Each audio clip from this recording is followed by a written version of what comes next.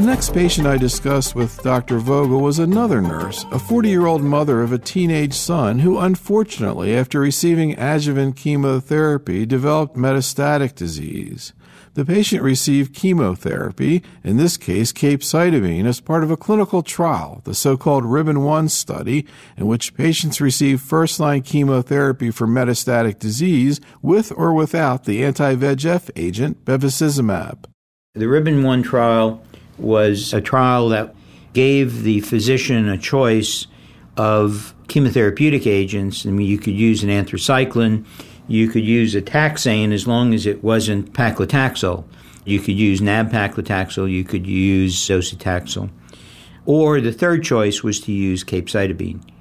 So because of my philosophy of care, I always try the least toxic chemotherapeutic agent first. And then the idea is it would be randomized to either get a placebo or the anti-VEGF agent bevacizumab. Correct. It was a 2-to-1 randomization, so you had 2 out of 3 chances of getting bevacizumab in this randomization. And it was a well-received trial because the patients knew that at the time of disease progression, they would automatically be given bevacizumab as part of continuing therapy if their disease happened to progress on first line.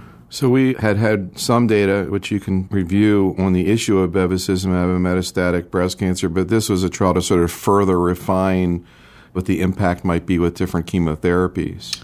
Right. At the time that this protocol was designed, we had no information about any other agents with bevacizumab, and so they wanted to get information with the anthracyclines, with other taxanes, and with capecitabine. So before you explain what happened to her once you started her on the Ribbon-1 trial, can you sort of backtrack what we know about bevacizumab right now in terms of metastatic breast cancer? Of course, it was just approved by the FDA for breast cancer. It previously had been approved for colon cancer and lung cancer. What do we know about bevacizumab? How does it work, and what kind of impact does it have? Well, bevacizumab probably has a number of different mechanisms of action. The major one, of course, is that it is a monoclonal antibody that is targeted against VEGF, vascular endothelial growth factor, which is a substance, it's a ligand or ligand that hooks up with receptors on the cell surface and leads to the development of neovasculature so that metastatic deposits will be able to be nourished because you need blood vessels to bring food to tumors, in its simplistic terms. There are other mechanisms that have been postulated that seem to indicate that bevacizumab can increase the penetration into these blood vessels. And the major trial that caused so much consternation among the advisors to the FDA, an ECOG trial, randomized between paclitaxel plus bevacizumab versus paclitaxel alone. And in that trial, the response rate was almost double, and the time to progression was about double. But the problem with the trial was that there was no overall survival advantage. And that led to a lot of consternation among the advisors to ODAC, so that there was a split vote that went to the FDA, yet the FDA elected to approve the drug. And I think it's a wise decision. I think this is a very active drug. And I guess, you've been doing clinical trials in metastatic breast cancer for a long time now, but it seems like it's getting more and more difficult to even see a survival advantage in metastatic breast cancer because so many things happen down the line after they go in a trial that could affect their survival. Yeah, perfect case in point, I have a lady now on her 22nd different systemic maneuver over 12 years. And this lady has never been in the hospital for breast cancer-related problems. She and her husband just bought a new boat. They go to Bimini and they fish. And her quality of life has not been significantly impacted over the past 12 years by her breast cancer, which is in the bone, liver, and lung, nor by the various treatments that we've given her.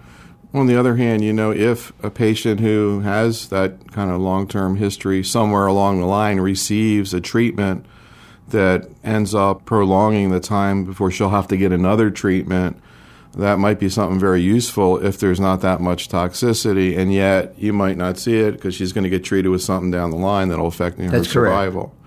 So, yeah, it was interesting that they went ahead and did approve it based on the advantages that they've seen. Any sort of gut feeling yourself in your own practice about what adding bevacizumab to chemotherapy is really providing to women with metastatic breast cancer?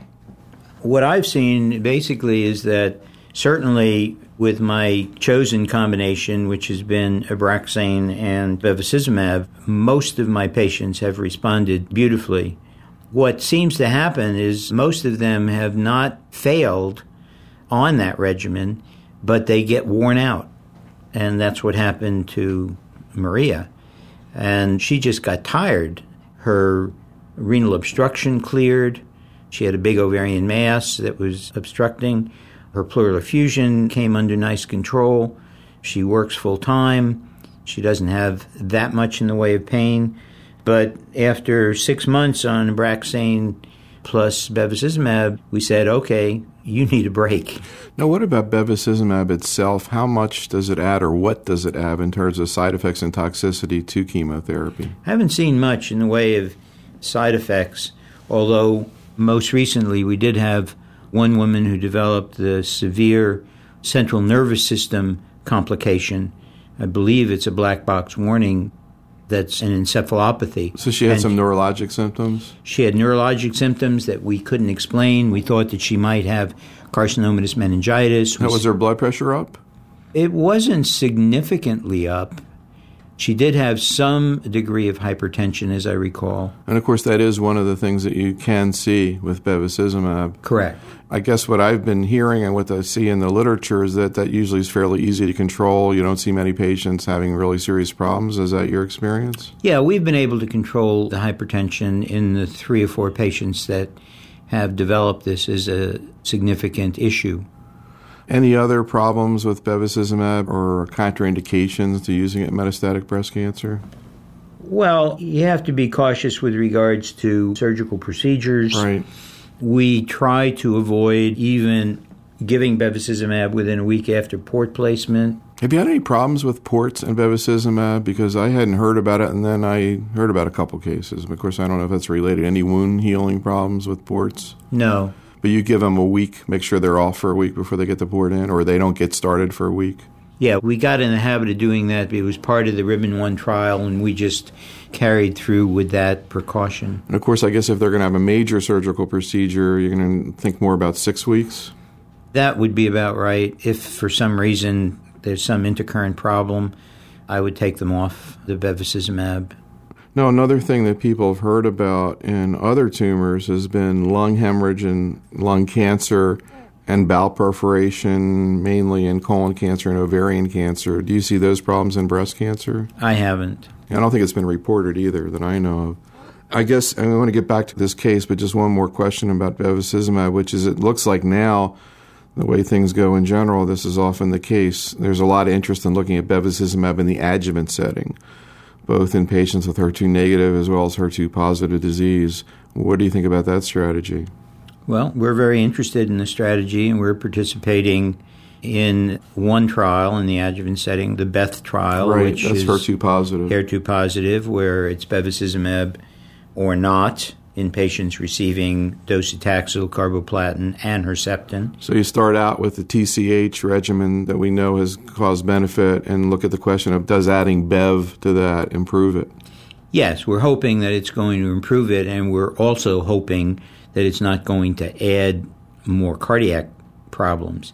Because if you develop hypertension and put added stress on the heart, then the low cardiac toxicity rate that you see with TCH might actually start to become more problematic.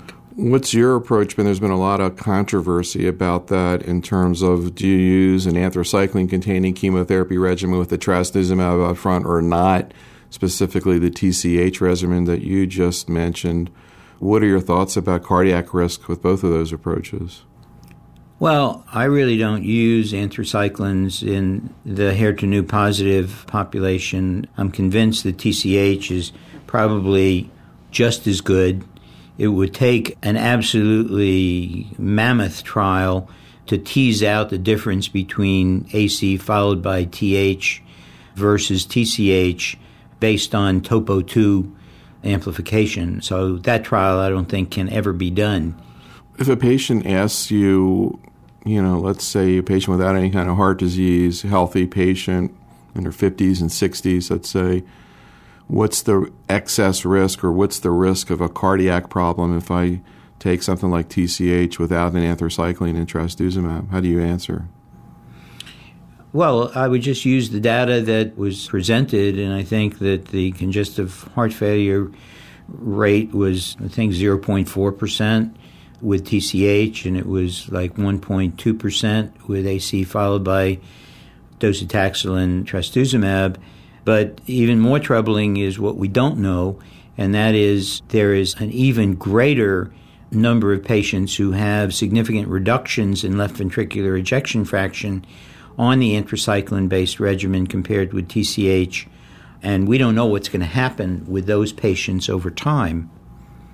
Let's get back to this patient. We kind of got off on a tangent. We didn't really go through what happened to her when she got the on ribbon 1, capecitabine Avastin. And you can start at that point and bring us up. Well, she didn't respond to capecitabine and Avastin. We kept her on for a period of 4 months. So she made it through the first evaluation, but at the second evaluation, we felt she had progressive disease.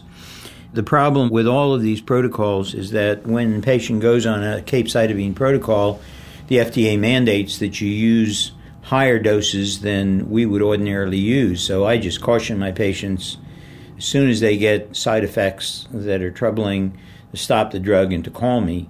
And then we rapidly move to dose de-escalate to something that we think is still efficacious but would be better tolerated. So she did not respond to capecitabine, and do you know whether it was the placebo or bevacizumab that she...